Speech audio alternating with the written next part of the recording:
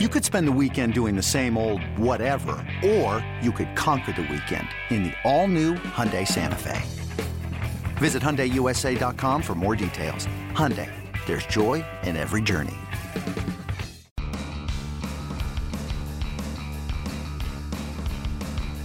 You're listening to MLB.com Extras, brought to you by MLB.tv. It's baseball everywhere.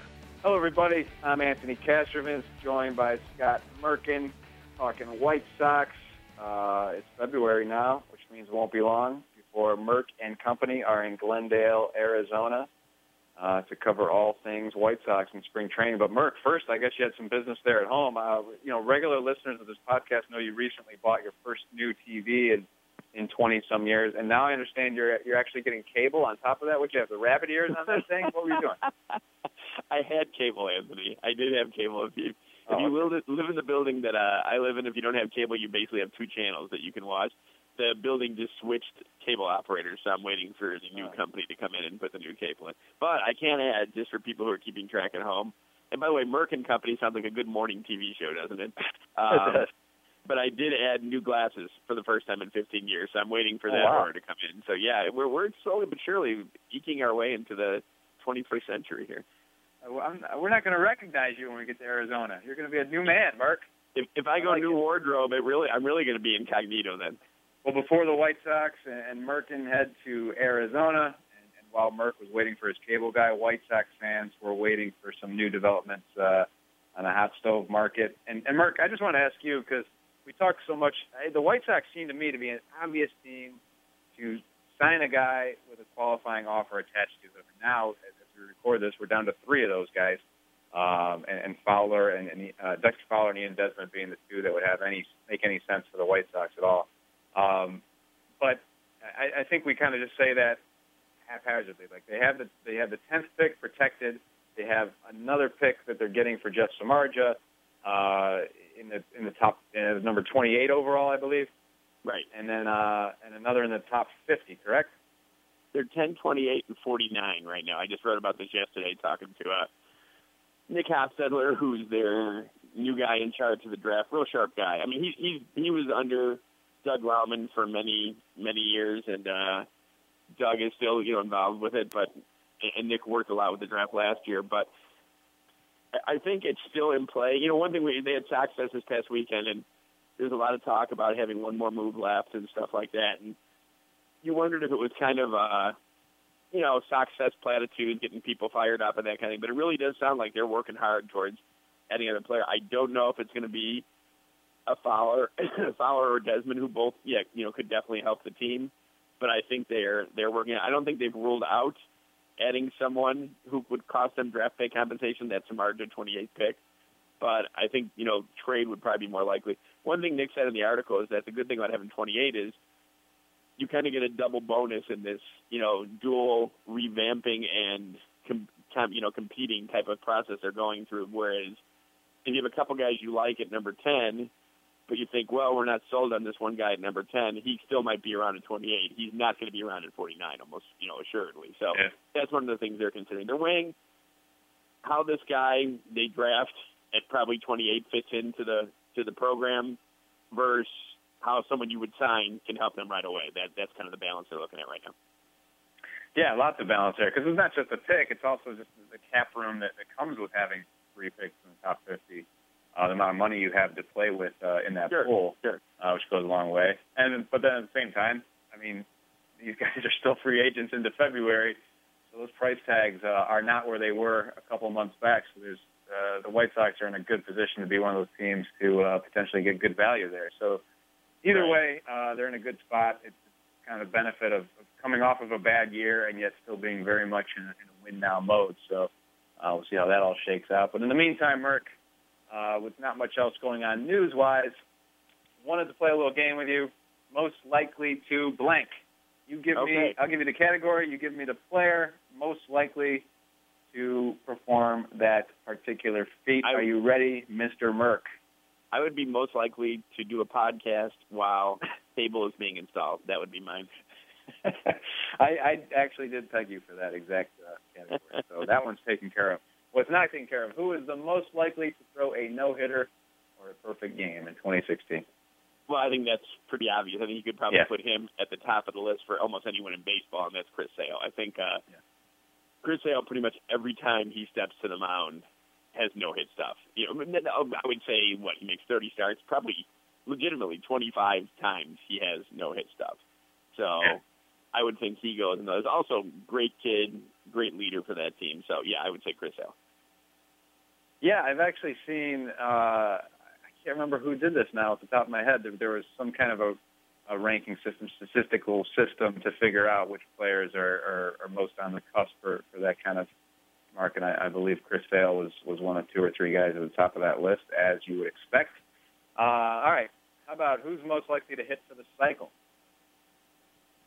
Excuse me. That's kind of, I would say Adam Eaton, because he's got the most speed on the team, I think, in the starting lineup, but I think he also showed a little bit of power last year too. So I'm going to go with Adam Eaton on that one. All right. And of course, what do you think was the key as his season evolved? I mean, his second half was so much stronger than the first. Excuse me. I think that he just kind of got his legs under him, not so much physically, but just kind of mentally after getting the new contract, and I think pressing a little bit early on. And I think you could even notice this weekend the little I interacted with him at Sox Fest and just watching him kind of carry himself. I think he's already, you can tell, like just he's not calmer, but just more at ease. You know, he's into the contact now. He's there. He had a great finish. I mean, he finished, one or two runs scored short of 100. Tremendous finish. And I think this could be, the start of an all-star season for Adam Eaton. I think he really has kind of got what's there, and I think it was just more of getting out of his own way kind of early on, which he kind of understood. Oh, it's good to see because he represents that team so well in every respect, and it was a struggle for him early on last year, of course, and they're hoping for big things from him and the rest of this lineup in 2016. All right, Merck, how about 20 homers, 20 stolen bases? Who's got that in them? Well, I would say there's a couple. I think even, Eaton is an outside shot for that. I think, he reached double digits last year, very outside. I would think Todd Frazier is a candidate because Todd Frazier does have some athletic ability besides the power. So I think, if they put the green light on him for a run a little bit. Now, obviously, a hot button issue was a guy I wrote about last Thursday, Avi Garcia, who wrote about being in good condition, and suddenly that became best shape of his life, which was never really said in the article, but it did say that, he came in good condition. And who knows, with the Sox still looking to add more, if he's going to be the everyday guy or a platoon guy, but, or where he fits, period.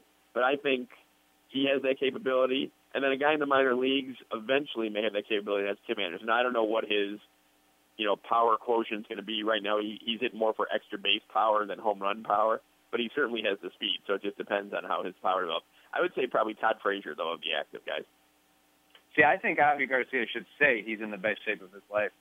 I think he should take that mantle from Russell Martin for many years. That was his thing. Every spring, he was kind of the poster boy for best shape of his life. He did that every year.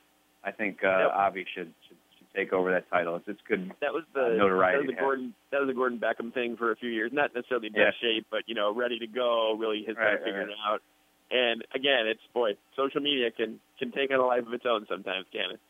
It sure can. Well, you with your new TV and your new glasses. How about that? Yeah, and soon to be new. Who knows what's next after that? Yeah. All right. Anybody who you think profiles as, and this is a negative one, but what the heck? Things change all the time in starting rotations. Who is most likely to lose a spot in the starting rotation this year? Wow, that's hard to say. I mean, the first three guys are pretty well set. That's Sale, Quintana, Danks. I'm sorry, Sale, Quintana, Rodon. I think Danks is there. Forget the money they're paying him. They know what they have in John now. He's more of kind of a, not Burley type because Burley has been a little more effective over the last few years. It has been more effective overall than Danks. But I don't think Danks is going to be dropped because I think they know Danks is somewhere around a 4 ERA guy who's going to start 30 games and give you somewhere between 180 and 200 innings. So I would guess it'd be Eric Johnson, and that's not a shot at Eric Johnson. I just think that they're still not completely sure what they have in him. He came out and had the great finish before. Let me get these years right. at the end of 2013, struggled mightily in 2014, both at the majors and minor league level. Came back last year, seemed to find a new confidence, and changes, a little more fluid in his delivery, but just looked better on the mound. Didn't look like he was not fearful, but just looked like he believed in himself on the mound. And now he comes in with a leg up for that fifth spot, but you have Carson Fulmer, who, is in our top 100 in terms of prospects. So you also have, I'm blanking on his name now. Oh, my goodness. The guy they got from the Cubs. Jacob, I cannot believe it. It's not good getting old. But you have Carson Fulmer behind him, and he may be ready at some point during the year for all you know. So I would say Eric Johnson. All right. How about, and this could be construed as negative as well, although, hey, what the heck, fans love it. Most likely to get ejected from a game. And I'm not talking about Robin Ventura. I'm talking about a player. Wow. That's a good one. That's a good getting question. Fired up over something. I would again go with Eaton. Eaton's kind of a fiery player out there, and not that he has any kind of reputation whatsoever for arguing with the umpires, but I could see him in a moment getting kind of fired up, and AJ Przinsky's not there anymore, so I would go with Adam Eaton. By the way, Mark, just to double back, Jacob Turner. How did I forget Turner? I only wrote about him like 4 times over the weekend, but I'm approaching 50 there, Anthony, and the synapses are closing off a little bit. So. Well, I totally missed that waiver claim. So I'm like, who's he talking about that they got from the Cubs? I missed that waiver claim completely. It came during the World Series, and Jacob Turner, of course, was at one time considered a viable prospect. So right, and he's in there. He's in the mix, and Don Cooper talked to me yesterday about, at the end of Sox Fest about how the Cactus League stars are set for the main guys right now, but that Turner and Fulmer both will get their opportunities, whether it's B games. You remember the B games, right, Anthony? Or the absolutely. Split squad games, or, Coop is big on not having the regular guys face like American League Central rivals or Oakland, who they're going to start the year with. So that could be a glorious simulated game for one of those guys where, Jacob or Carson Fulmer gets a shot in there then. Well, you just brought it back, bad memories of sitting through B games on the backfield.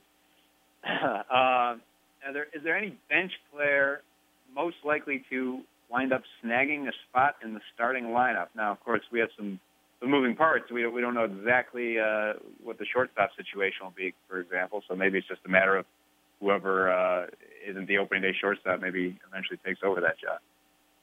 Yeah, it's kind of hard to say because I don't know what the White Sox are doing. What moves they have left yet. Yeah. As of right now, Carlos Sanchez and Tyler Saladino are kind of battling for the shortstop job, with Tyler Saladino having the edge.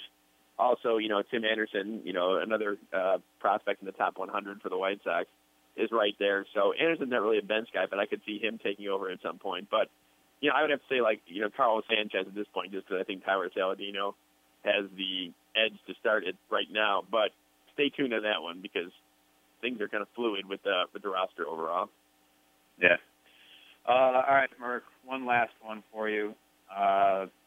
This young man has just come to my attention, has 3 top 10 singles right now. His name is Justin Bieber. I know you've heard of him. You just heard of him now. He's had a good run, I think. He has. I guess I didn't realize he had a new album out, and now I see he's got 3 top 10 hits. So that leads us to our final question.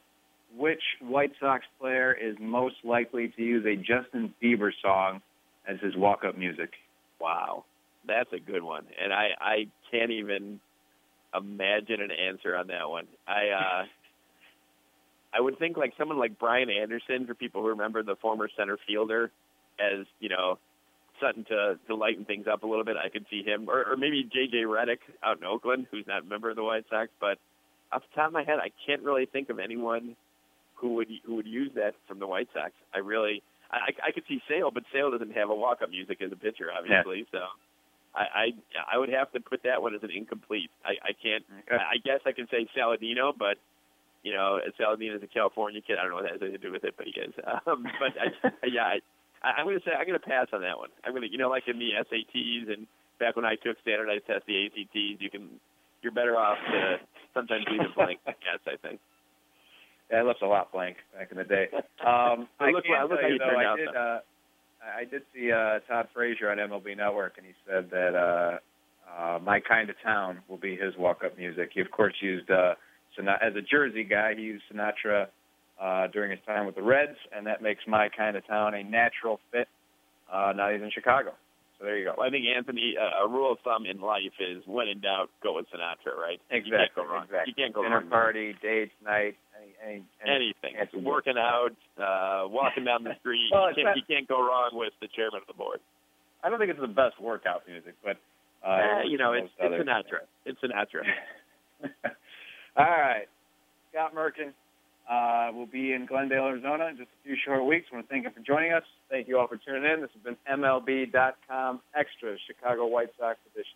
MLB.tv Premium, the #1 live streaming sports service, is celebrating 13 years. Watch every out-of-market regular season game live or on demand in true HD. Real-time highlights, live look-ins, pitch tracking widget, and more. MLB.tv Premium includes a free At-Bat 15 subscription. Watch live baseball on over 400 mobile and connected devices. Watch at home, in the office, or on the go every night on every device. Blackout and other restrictions apply. Visit MLB.tv for details.